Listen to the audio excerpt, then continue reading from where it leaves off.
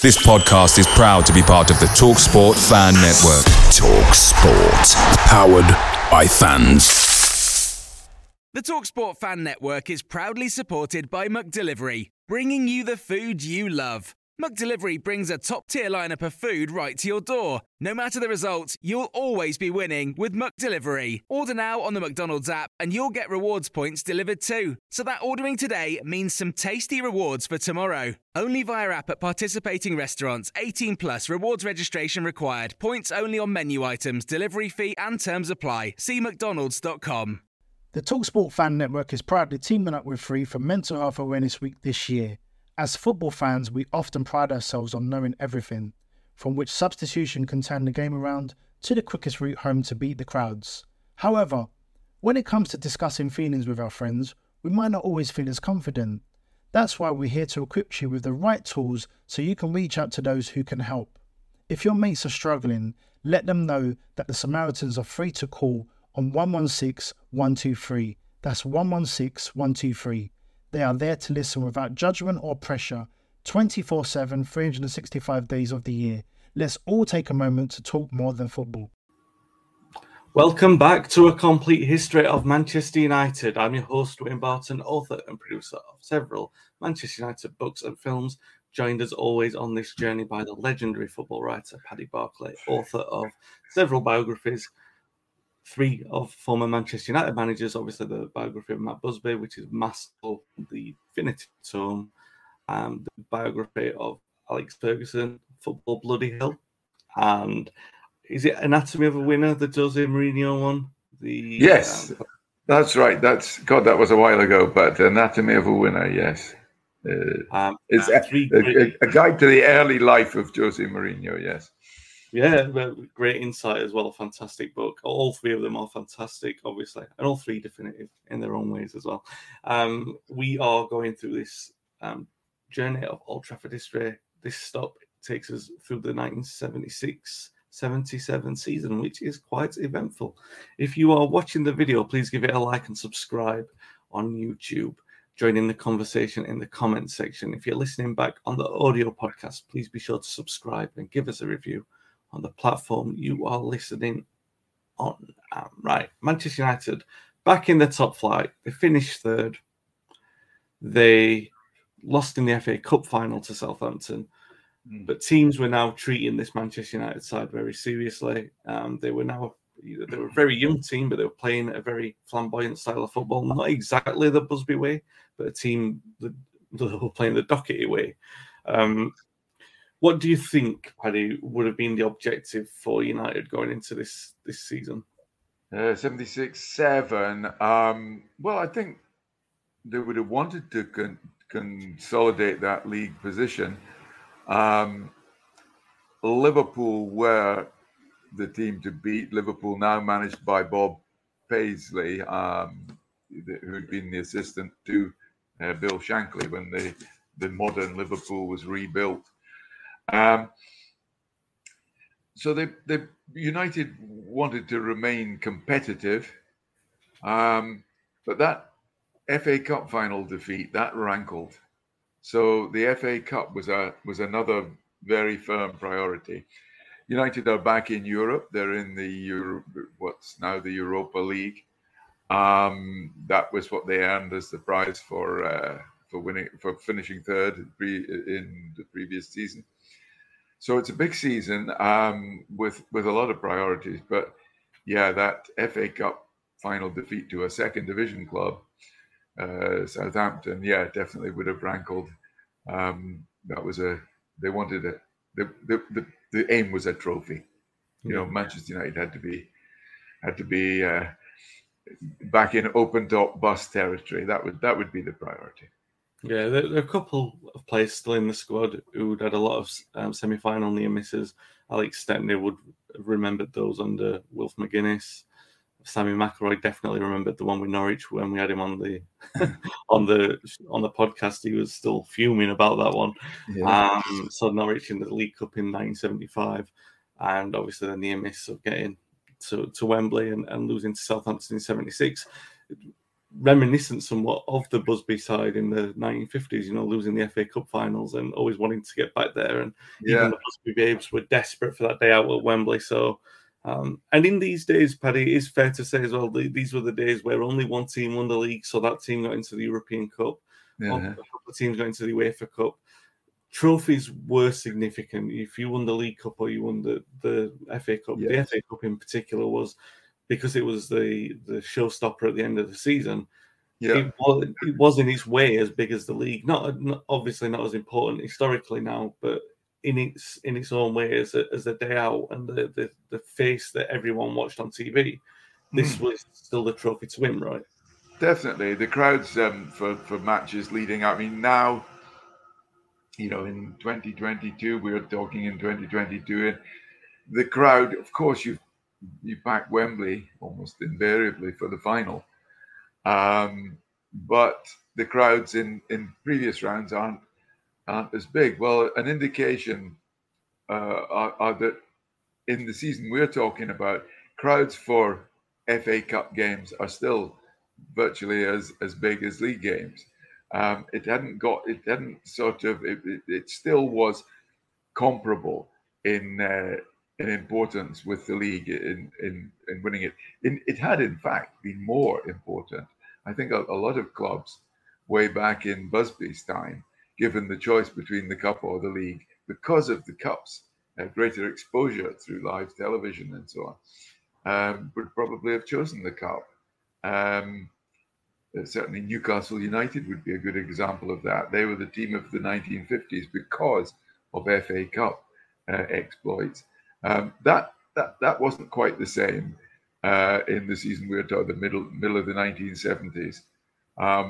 But it was bigger than it is today, and the turnstiles proved that. Yeah, it would be the BBC coverage in the morning, starting at 9 o'clock. Yeah. Through remembering we're jumping into the future with Mike Duxbury telling me a story about it was the 83 or the 85 Cup final where the reporters would be hanging around asking what they were having for breakfast. Yeah, kind of coverage all day. And that was the way that people saw the FA Cup in the 70s as well. But I can remember that, Wayne. I can remember closing the curtains so that the TV, so that it was dark for the TV. I can remember closing the curtains at 9 a.m. exactly, and there were cameras on the team bus and so on. And I can remember Arsenal being in a cup final once, and they were singing Irish songs because they had O'Leary and Pat Rice and Sammy Nelson and so on. And so there were that kind of insights there that you just don't get these days, Yeah, it was great as well. Obviously, football flooded with great characters in those days. The idea of towing the party line and saying things to be responsible with your profile wasn't exactly the flavour of the day. They could basically say what they like, and they often did. But yeah, so talk about the league form first of all. Manchester United, having come back to the top flight, their consolidation basically centered around Doherty. Really liked the team they'd built. If there was one issue in there, he wasn't decided whether he wanted that hard man in midfield or a goal scorer up front. He wasn't, there was one player missing from it. He felt there was something there. So the other problem was the squad depth. Obviously, Dave McCreary was basically like a one-man fix hole for every solution. If there was a problem at left back, McCreary would come on. If there was a problem at centre back, if there was a problem up front, it was always David McCreary. So he signed a couple of players in the summer, Colin Waldron and Alan Foggen, and these were two experienced players in terms of their league careers, but they were nowhere near good enough to push United onto the next level. And they both, we'll come on to it later when we go through the squad, had very, very short Manchester United careers. And neither of those players or anyone else really came in to dislodge this team in the early season. So it was pretty much the team that had gone through. We mentioned them in the last squad slide of the previous season. So it was Stepney, Niccolo Forsyth, Buchan, Greenough, Albiston, Houston, Coppell, Daly, McElroy, Hill, and Macari and Pearson. The youthful naivety in the early part of the season was pretty tough. I mean, United win just one in the first 5 league games. Everyone's looking forward to the cup games. First of all, the UEFA Cup. The first game that they play at Old Trafford is against Ajax, and they win that to overturn the first leg deficit. And then they play Juventus in the next round. They win at Old Trafford 1-0. Gordon Hill scores an incredible volley. And then in the second leg, Juventus absolutely take them to school. This is a great Juventus team, the one that would go on to really dominate Italian football. And yes, it was. I've got memories of this because this was my first season as a football reporter, 1976-7, and now my memory may be playing tricks, but I'm pretty sure that the first match I covered in Europe was Juventus against Man City. I think Juventus played City before they played United in that European run. I'll take you. And because I remember the team, if you don't mind indulging me on this, because it was so important. I mean, for me, it was pinch yourself time. I was living the dream. I was being sent to Turin to cover a team that had Dino Zoff in goal, Cucurella, Claudio Gentile was in the team. Morini was the centre half. The left back was one of the best left backs I've ever seen, Antonio Cabrini. The captain was a guy called Furino in midfield. They had Marco Tardelli, the man who patented goal celebrations in World Cup finals. They had Roberto Bettega, still a force at the club today. Boninsegna up front. I mean, it was. I don't want to spoil things here, but they went on to win the UEFA Cup that year, and with a team like that, they damn well should have done. So no disgrace really to United to get knocked out, and I'm pretty sure that I covered that game, and so it was a very special time for me, and that's why I remember that Juventus team. Anyway, back to Manchester United, because this is not what our listeners and viewers have tuned in for. They'll be quite happy to know that they knocked out City before they knocked out United, which was true, obviously. But United, I mean, the young kids did well enough to. So it was still, it was the beginning or the prime of this great Juventus side, and the Ajax team was post Cruyff era. There's still some good players in that side, but definitely post Cruyff, the breakup. There wasn't maybe 2 or 3 players in that squad remaining from the European Cup wins earlier in the decade, but. The good thing for these United kids were that they kept the unbeaten home record, which had been going in Europe since the Busby days. So they beat Ajax at home, they beat Juventus at home, but in Turin they were absolutely they lost 3-0 and they were physically beaten as well by a really experienced side. And really, it's one of those where this United team would have been looking to sort of use that as a learning experience. Yes. The average age was 23 on that side, so they would be looking at taking the next level with that. Around the time of the Juventus defeat, United had a catastrophic run in the league where they lost 5 in 8. Didn't win in any of those 8 games, but that's mostly due to the injuries that they had, which really revealed the threadbare nature of this squad. You had Martin Buchan, who was missing for a key run again. And this, I mean, really, everyone will always do the romantic what if with this Doherty side. They'll always, and I'll indulge in that as much as anyone. They'll talk about how great was the potential, could they have won the league. But that run of games around the autumn really did expose, didn't it, Paddy, how really if you lose 1 or 2 key players, the squad wasn't anywhere near strong enough to handle. That's true, and although Fogan in particular was an enormously talented player, his subsequent career was to prove that at the level to which United aspired, he and Colin Waldron were not significant signings, and we've lavished praise on Doherty as to how he brought back the style and panache of the Busby era. There's no taking that away. But the team didn't kick on in the way in this season that we're talking about, in a way a third place and Wembley finish had suggested. No, it didn't. So United were having to weather the storm. Excuse the terrible pun, because it was a storm which brought the final player that completed the Doherty jigsaw, Jimmy Greenough, signed from Stoke City because of a storm which had destroyed one of the stands at the Victoria Ground, as it was then. That's where Stoke played. The roof had been completely damaged, and the club needed to raise funds, not necessarily to sell players. They would have probably liked to have kept hold of Jimmy Greenough, who was their legendary striker, who was going to go down as a club legend because of the things that he'd achieved there, and turning them into one of the great cup sides of the decade after a good career at Leeds and Birmingham. But it was a pretty much opportunistic inquiry from Doherty to say, we'll take him off your hands, and Stoke's financial situation meant, well, that's the way that money could be raised to sort of save things in the short term. Again, we took it talking about Alan Foggon.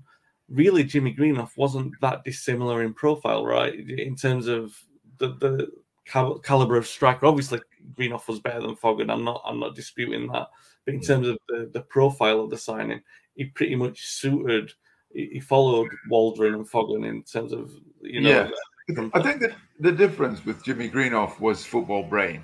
I mean, he had a fantastic football brain, and he wasn't probably a prolific scorer.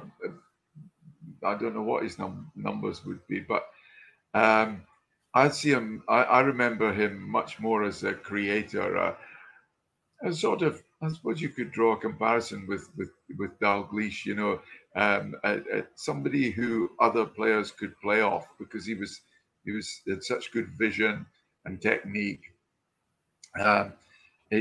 More than a goal scorer, more a Dalglish than a Rush, if you see what I mean. Yeah. And he was a Manchester United player. If I can, use that sort of vague and undefined concept, Jimmy Greenough was a Manchester United player, and of course, brother of Brian. Yeah, would come through the United ranks to partner Martin Buchan in a pure footballing centre back partnership. Yeah, you talk to anyone from that squad, they will rather generously, but I can see the point of what they're making. They say that Greenough had the Cantona effect on that team, and he kind of was like a talismanic figure that glued he was like calm around the chaos calm inside the chaos that was around him. United were playing at such a high tempo that, like you mentioned, he had the brain, he had the composure in there, not necessarily to slow things down, but to make sense of what was going on in the attack, and it made them a much more coordinated attacking team. And his arrival, I mean, the run of form that once he was settled into that front line, United won 5 on the bounce after the turn of the year. They won 8 from 9 in the league. So the form was definitely improving, taking them up from mid-table to sort of higher mid-table. They weren't going to win the league. They weren't even going to challenge for the league, but they were hoping, like you said, for that cup run. Now that took complete precedence, especially after the defeat to Juventus in the UEFA Cup, and they were also eliminated fairly late stage, round 5 in the League Cup by Everton, an home defeat there. So all the eggs were in the FA Cup basket, and it was a strong start to that run. They defeated Walsall at home, QPR at home. Jimmy Greenough settled a replay against Southampton. They defeated Villa, who were League Cup winners, at home in the quarter-final. They come up against Leeds United in the semi-final, and it's almost like in Manchester United history, the semi-finals in the FA Cup is the day for the wingers, right? The finals not so much. They've never been a traditionally great day for United wingers, but in the semi-finals they would traditionally make hay. Gordon Hills was the previous year, and it was Steve Coppell this time around, wasn't it? Yeah. Yes, absolutely. He got the goal. Funnily enough, I was just thinking about your wingers theory. It can't be Wembley. It can't be something to do with Wembley, because one of the great heroic performances was John Aston in 1968. So, sorry, I was just wandering off feast there. Yes, Steve Coppell won the semi-final, took United back to Wembley, where of course they'd lost a year earlier. Yeah, it was a great goal as well. Jimmy Greenough scoring the other goal on the day. Leeds, people may remember, I think it was Wilf McGuinness. It certainly was, wasn't it? One of Wilf McGuinness's semi-finals, the FA Cup, the one where Best turned up late after. Well, he didn't turn up late. He turned up in his room with a girl, which is a different thing altogether. But so that one, I think that one went to 2 replays, and it was settled by Billy Bremner. So we fast forward now, Leeds thinking, obviously they're a physical side, still thinking that they'll have the match of United, and United coming out on top, Coppell having his day like he'll had the previous year. And it would be Liverpool waiting in the final. They were league champions. They'd just beaten United 1-0 at Anfield prior to the cup final, and they're also in the European Cup final as well. United went on to finish 6th in the league. Really, Paddy, talk me through what the final presented, because you look at this United side. I mentioned earlier, and you just poked a little bit of fun at it, the way that the Wembley pitch would be a graveyard for United's wingers, but also really, in a way, United's style of play. They couldn't play that way against Southampton, right? They tried to play this youthful way, but naivety got in the way of that. Yes. So it was more like, had they learned from that? Liverpool were obviously going to play this controlled professional way. They had such a great way of closing games out, especially when they were in front. They could suffocate a game. And United, really, what they had to do is be economic with the way that they put this style of football in. They had to be professional in the way that they weren't used to being, and then they had to choose their times and the moments in which to employ this frenetic kind of. Yeah, I mean, I hope exactly. I hope it's not an exaggeration to say that United went back to Wembley as probably almost as great an underdog as Southampton had been the year before. Yeah, I mean, this Liverpool team was well, you just explained it earlier. They just won the league. They'd beaten United at, albeit only 1-0, just a week or two before, I think. Yeah. They were, they were about to, hoping to be crowned the champions of Europe. I mean, they were a fantastic team. Arguably better, more sophisticated than they had been under Shankly, under Paisley.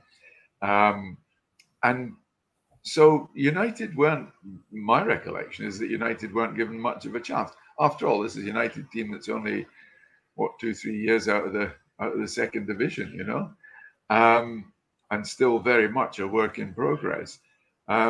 So United were going to need something special or something unusual to beat Liverpool. And actually they did, but not the prettiest goal. No, I think what really counted for United in a way was that Liverpool had just about won the league anyway. And yes. I think it was won by a draw, but after they defeated United, they didn't win again in the league. They drew 3 and they lost the last one. So all the momentum had gone, because they'd won the league quite convincingly in the end. By a single point, but it had been secured earlier than that. So they were coasting. And they probably did a little bit like United the previous season, probably not took it for granted, but were resting on their laurels as in their position as favourites. They thought that they'd be a lot more easier to navigate. Obviously, United had the not necessarily momentum, but they had this drive that they didn't want to be beaten again from the previous season. You had a lot of players really switched on to the concentration of their performance, because if there'd been any accusations that had lapsed against Southampton, they couldn't afford for that to happen against Liverpool. It definitely wasn't the greatest of finals in the first half, but United, you can read a lot into a singular victory and a singular performance. But one thing that seemed to be the case, or seemed to be evident from that 90 minutes, Paddy, is that United were realising, right, it's good to be gung-ho and destroy teams the way that we have done and play our natural way. But I wouldn't go as far as saying it was conservatism or pragmatism, but there was an element of knowing, all right, we need to be more respectful of the opponents that we're playing against. Yes. Be more aware of the danger that we suffer from, because this United team did have naiveties in there, and they did have flaws. They were sort of learning from that as they were growing, which obviously is a sign of the experience that they were picking up.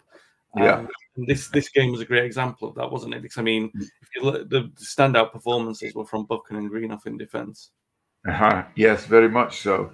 But after it was a dull first half, and basically United seized the momentum, then they lost it, but then they got it back again. All 3 goals in the match came in a 5-minute period. United took the lead.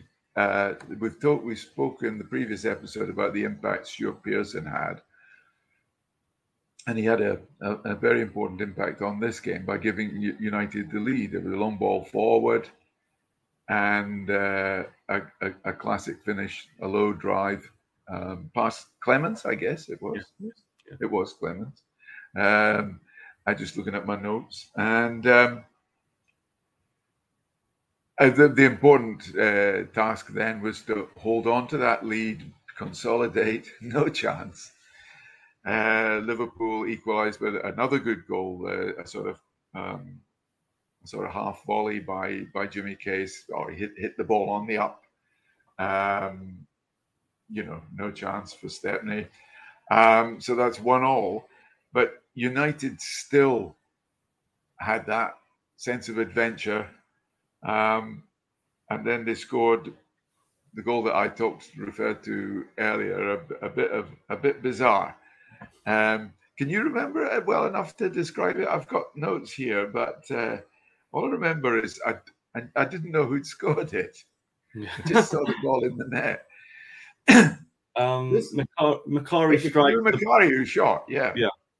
And it comes off the midriff of Jimmy Greenough. Now, you can look back at the replay. That shot is definitely going wide from Macari. As much as he wants to claim it's going in, it definitely isn't.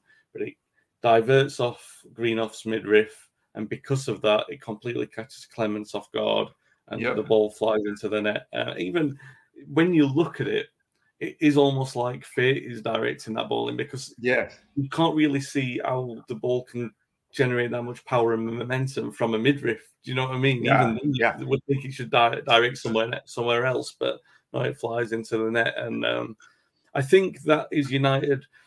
Again, you're only looking at this 90 minutes in isolation, so you can only look at it and say this is somewhat of a conclusion from that. But it did seem like United inputted this kind of frenzy. They knew that this is a 5-minute spell that they could take advantage of while the game was not settled, as long as they used that kind of energy, which they were used to doing to more effect against weaker opposition. But they'd employed it here. It kind of won out, and then from that moment on, after Macari scored, after Greenough scored, well, that's one you was coming in. They'll both clear it. They both do. But it's definitely Greenoff's goal. Without question, you don't need the committee for that one. But after Greenough puts the ball in with his lower torso, United they do something that they've never done before, which is employ all the experience that they have been picking up. They show this kind of professionalism. The defending is outstanding. You need Macari and McElroy in the middle to keep pace with that midfield, because really they don't have a defensive instinct between them, but they really have to show some in the second half of this game, the last 30 minutes for sure. Because Liverpool squeeze the net, they look like they're going to come back and get an equaliser. But United really put in this mature performance. Buchan is incredible, one of his best performances, but it's by far Brian's best performance. He ends up being named man of the match. It's an upset, Paddy, for sure, because Liverpool are heavy favourites. A lot of United fans and a lot of this team look at this game as evidence that United could have progressed to the next level. And obviously, because of what's to follow, there's a quick breakup of this side in a way, which we'll come on to in a moment. But I just want to pick your brains on the potential of this side. Is this result symptomatic of something greater in the future for United that could have been there, or do you think it's just like the Southampton game, a one-off that United rose to the occasion and they rode the luck at the end?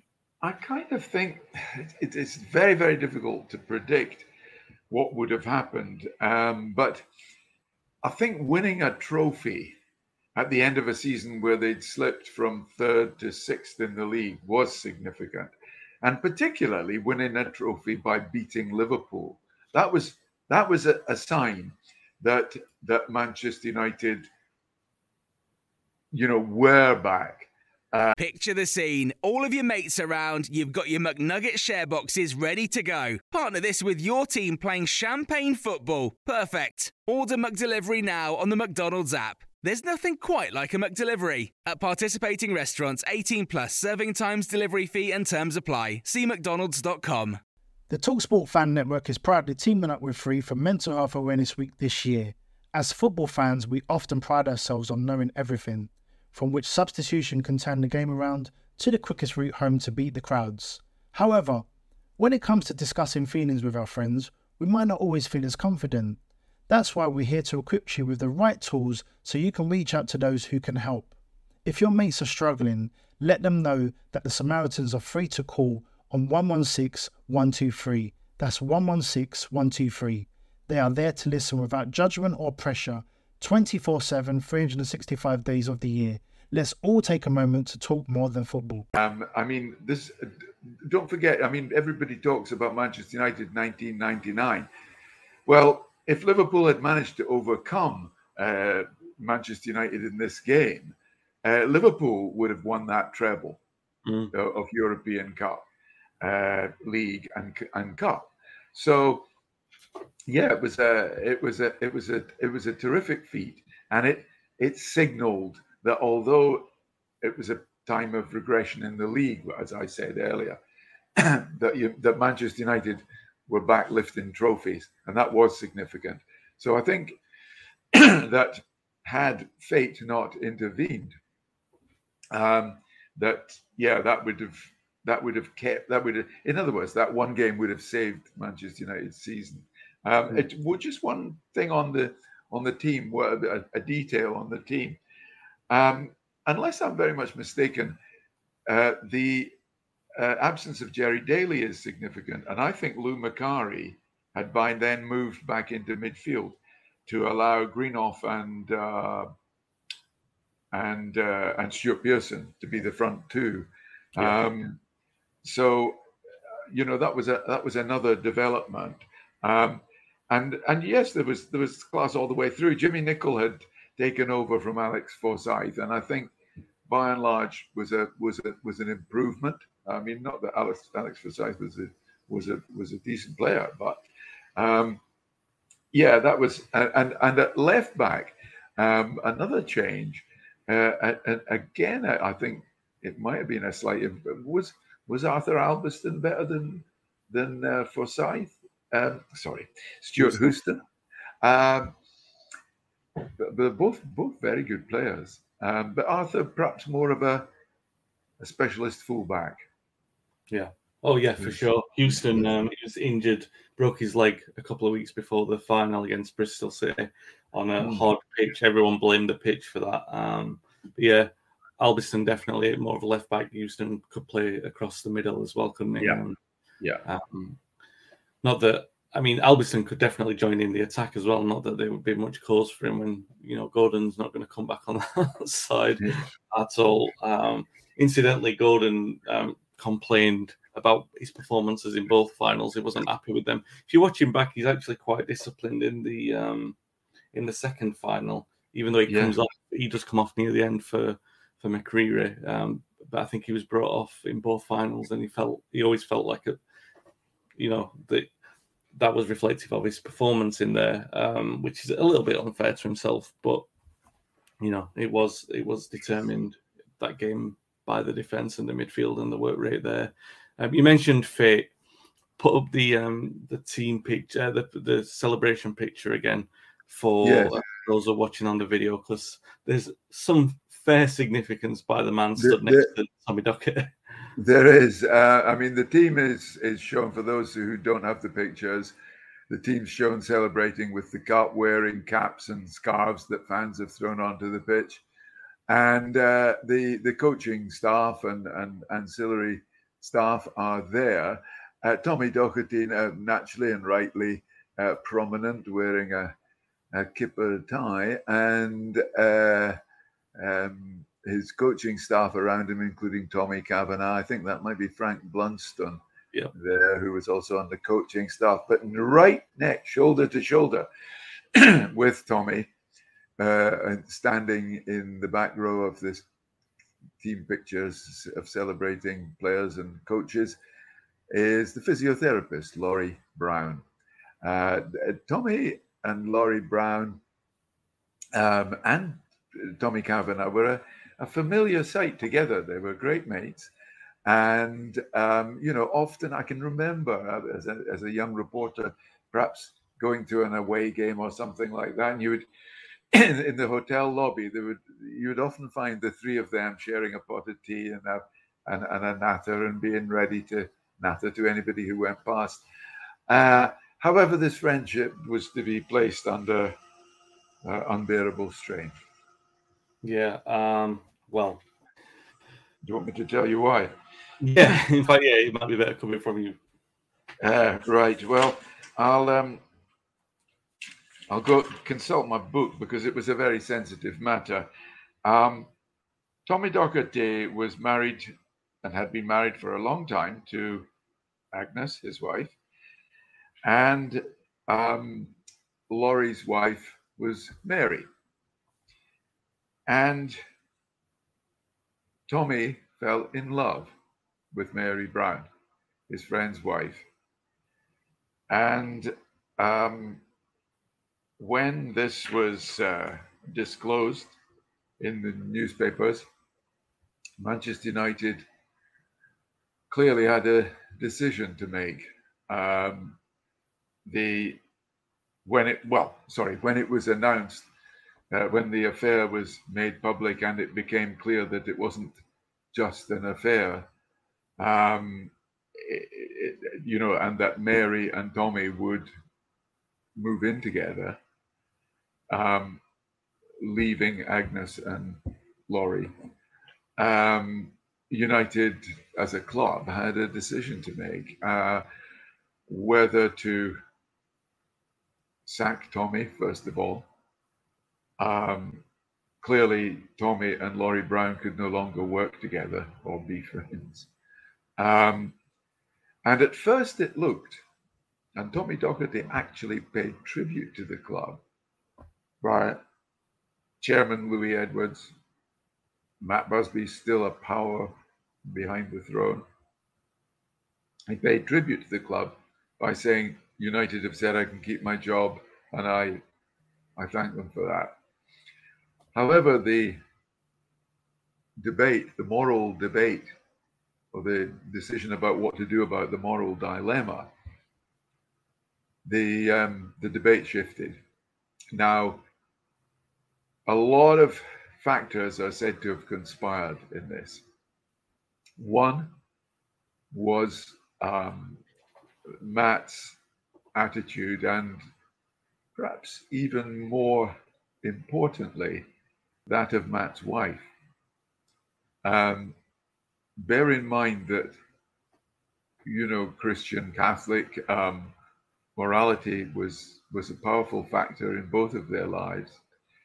Jean Busby was said to have argued very vociferously that what had happened to Tommy and Laurie there could only be one outcome, and that was that Tommy should actually lose his job, because it would have been immoral for Laurie to have done so, as it were, innocent party in what had happened. And gradually that became what would happen. And Tommy was in fact wrong, and he did lose his job. And that was it. Everything seemed to be going very much in the right direction for Manchester United. But once again, they were on the lookout for a new manager. Yeah. The players insisted that they knew nothing about the affair, and they were caught cold by news of the sack as well. There was one of the greatest stories. I think it's humorous in the way that it's told. Sammy McElroy was on holiday, and he was relaxing in the sea on an airbed, having the time of his life, just sort of chilling. FA Cup winner, one of the last Busby babe. Now he's got a trophy. Finally feels like he's in a United team that, is worthy of the name. When a fella pops up next to him in the sea, comes up beneath the airbed in a snorkel and a mask, pops up. Hi, Sammy. It's Gordon Hill. Gordon Hill has swum up. He had no idea he was going to be there, but he's spotted him. Gordon spotted him, and he swam out to see him. And he goes, "You're not going to believe this. Doc's been sacked." So that's how they found out. That's how Sammy found out that he was in the sea in Ibiza. The players were by and large caught cold by it. They all insisted they knew nothing about it. It's one of those like retrospective, like, oh, that's why Tommy was absent sometimes at the team meeting, and that's why Laurie was there and stuff like that. There was a moral dilemma. I think it was one of those where you couldn't really see any other way for the club to carry on, because it was the dignified thing, the right thing. So couldn't have sacked Laurie Brown, even though most people said, well, you can find another physio, and maybe even Laurie himself would have been fine with that. And the compensation that he might have got in lieu of continuing. But Laurie did continue, Tommy didn't. And then the question then turns to like a what if, doesn't it? What could this United team have achieved? They were only 23.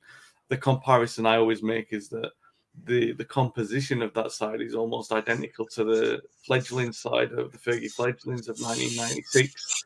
You've got an experienced goalkeeper, Schmeichel, Stepney, an experienced forward, Hansen, enough, and then the rest of the side is youthful and learning along the way.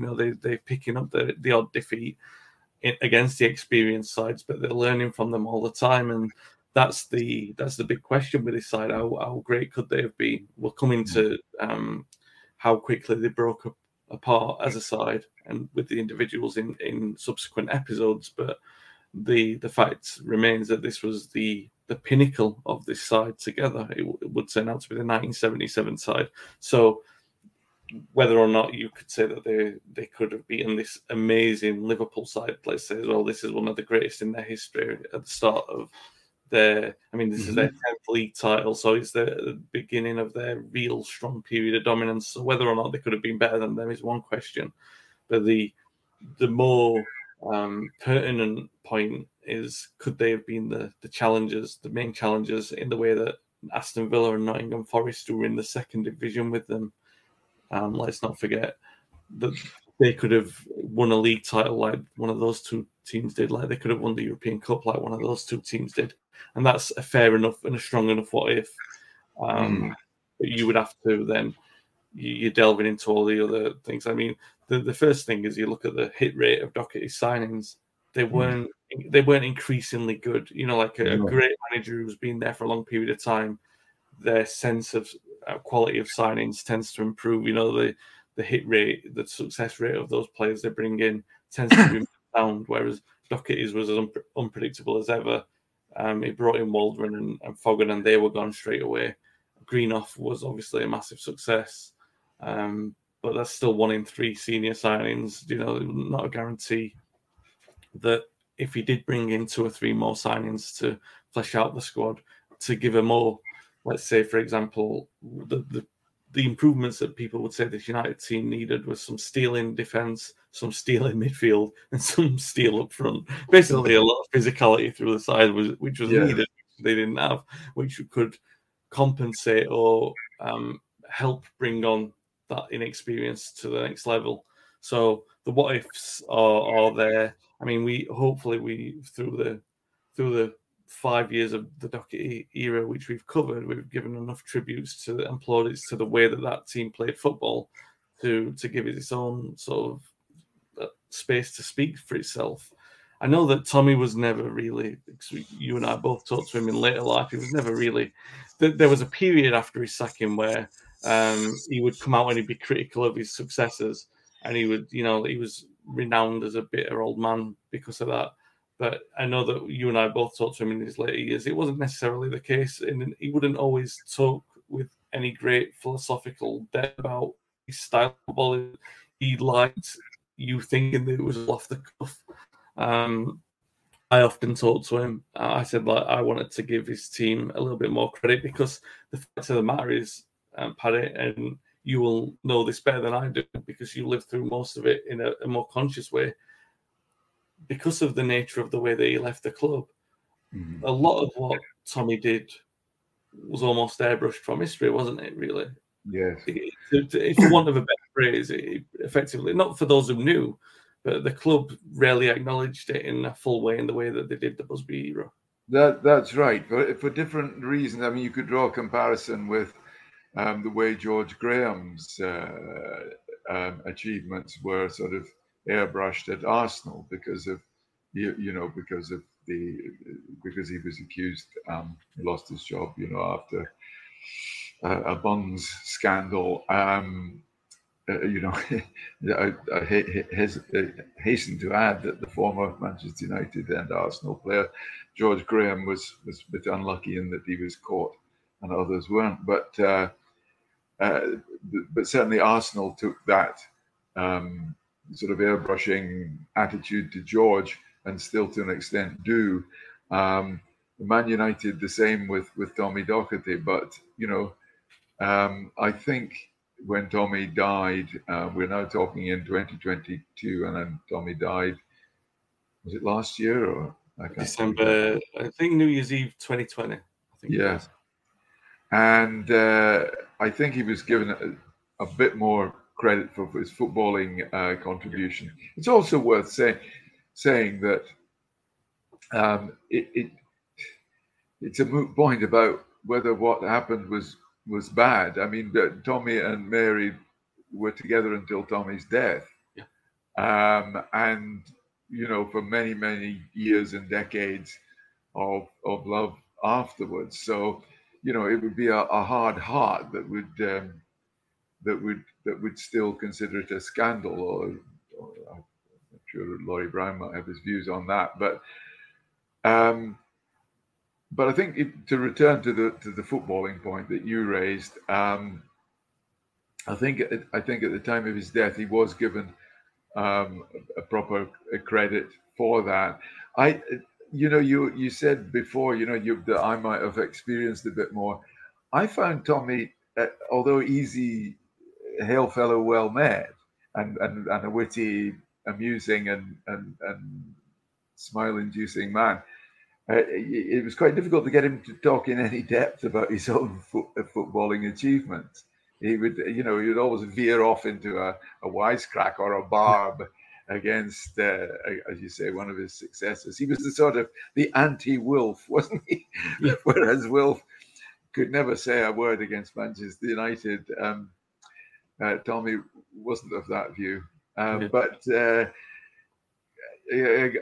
Yes, he was a wonderful manager, and from footballing point of view, it is sad that we never got to find out how good a Manchester United manager he could be. He had, after all, he'd had a good. He was a very good manager of Chelsea for about 5 or 6 years before bizarrely resigning and turning up at Rotherham. I mean, it was a strange career in many ways. Yeah, he ended up he'd go to Derby after this, and then he'd go to Australia. Yeah, he's funny, a funny guy. I think also you spoke to somebody, a player that he signed. I can't remember who it was, who was very keen to stress that he wasn't just personality. He didn't just create a bubbling, effervescent team in his own image. That his technical advice to players was very, very astute as well. You know, he was a student of the game as well as a jovial practitioner of it. You would get that with there are certain players, they would call them Doherty loyalists, right? They were like 3 or 4 players, more than 3 or 4, but there were players who he was like Marmite basically. There were a lot of players who didn't really like his abrasive way, and a lot of players who were completely charmed by him, and those who were charmed by him would see that sort of the philosophical side of him. They'll say it was a lot more measured than people would give credit for. It was funny because the last couple of years, obviously the last sort of 10 years, almost everything to do with my writing. I was certainly at the start when I was writing books. Yeah, a lot of them were concentrating on the Doherty era. Like, so I was working with Brian. I mean, I've worked with 3. The biographies of 3 of that FA Cup winning side. I've been fortunate enough to write. Sam, Brian, and Gordon, and 3 of those loyalists, by the way, it should be said, they were absolute Doherty disciples.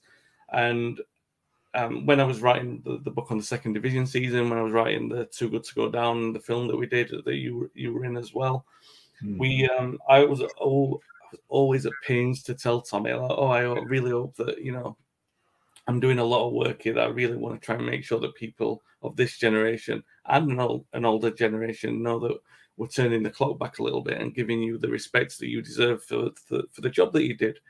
I know it's a bit late in the day for you. And he was like, you know, obviously long in the tooth. He didn't really care. Skin like a rhino. And I just thought, you know, I'm doing it for my own pleasure then, Tommy. I'm doing it for me. And I like doing it. But then when after the film came out, we were sat watching the film with him in the screening that we had in Manchester. I was sat next to him and I was like always looking across at him, you know, like, are we doing himself justice? I mean, he was laughing along with it. Even when the players who were having a little bit of a dig at him, like Willie Morgan and Jim McCalliog, when they were having a little bit of a dig, he was laughing along with it. And at the end, you know, he applauded. And the last time I saw him, I took him a few copies of the book along, because obviously the book and the film came together. And he signed my copy. I didn't see it until I'd left. But in my copy of the book, he wrote, "Thanks for everything." I thought, you wily old git. You know, got me quite emotional that like all that work I'd done over all those years, that it actually did mean something to him. And he was like that. He could catch you out a little bit. I can see why a lot of people were fond of him. But I certainly was, Wayne. I liked him a lot. He was generous with his time and his spirit. Yeah. Let's run through the squad very quickly to see how quickly we can do this. The goalkeepers, Alex Stepney, 57 games. So he's definitely ending the Doherty era as first choice. 57, 40 in the league. Paddy Roach made the other 2 league appearances, and they were the only 2 that he made all season. Arthur Albiston, 25 appearances in all competitions, 17 of those in the league, and obviously in the FA Cup final. Martin Buchan missed some games, but he played 46 in all competitions, 33 in the league. Alex Forsyth, like you mentioned earlier, had lost his place to Jimmy Nicholl, now made 5 appearances, 4 of those in the league. Brian Greenough, definitely first choice alongside Martin, 57 appearances, the most of any outfield player, 5 goals, 3 goals in 40 in the league. Stuart Houston, left back, 5 goals in 51 appearances, 3 in 36 in the league. Jimmy Nicholl, 1 in 55 in all competitions, and no goals in 39 league appearances. That brings us on to Steve Patterson. Played in defence and up front, a teenager nicknamed Pele in the youth team, but he played as a centre-back for United. I don't know if there are many centre-halves who have been called Pele in their time. He signed from Highland. Steve Patterson was, I think, originally a a centre forward, or he was one of those who could play both centre forward or centre half. Hence, I think I don't know if the Pele was ironic, but he was he could play as well. His first appearance, he actually signed from Highland League club Nairn County. His first appearance for United came as a sub for Gordon Hill as Tommy Docherty went conservative to try and close the game out against Ajax with 15 minutes to go. Little bit of history here. It was the first time ever that a second substitute was used in a game for United, and Steve was that second substitute. The other new defender for this season was Colin Waldron, as we mentioned earlier.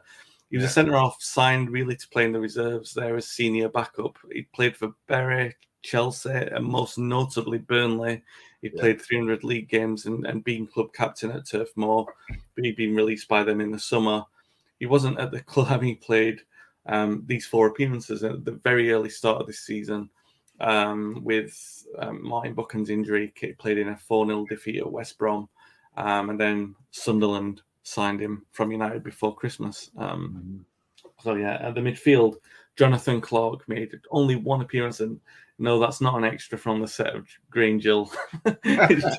Jonathan Clark. He definitely looks like he should be. A visual joke, but you can work it. Those without the pictures can work that one out. Midfielder. He made his debut, age just 17, Swansea born. Just this 1 appearance as a substitute against Sunderland in November. He was a twice-capped Welsh schoolboy who joined as a trainee in March 1975. But just this 1 substitute appearance for the club. Steve Coppell, first choice on the right, 8 goals in 56, 6 in 40 in the league. Jerry Daly, as you mentioned, lost his place due to the signing of Jimmy Greenough. 7 in 28 in all competitions, 4 in 17 in the league. Tommy Jackson, who signed last season, plays just 3 games, 2 of those in the league. David McCreary, 24 substitute appearances in his 37 appearances, 2 goals. 2 goals in 25 league games, 16 of those from the bench. Chris McGraw, a central midfielder and also a winger as well. He used to play for Spurs, a winger at Spurs, more of a midfielder at United. So highly rated by Tommy Docherty that Tommy drove to Scotland in his Mercedes to meet the family. He said he was one of those who said Tommy sometimes gets portrayed as a joker in the dressing room, but he wasn't like that.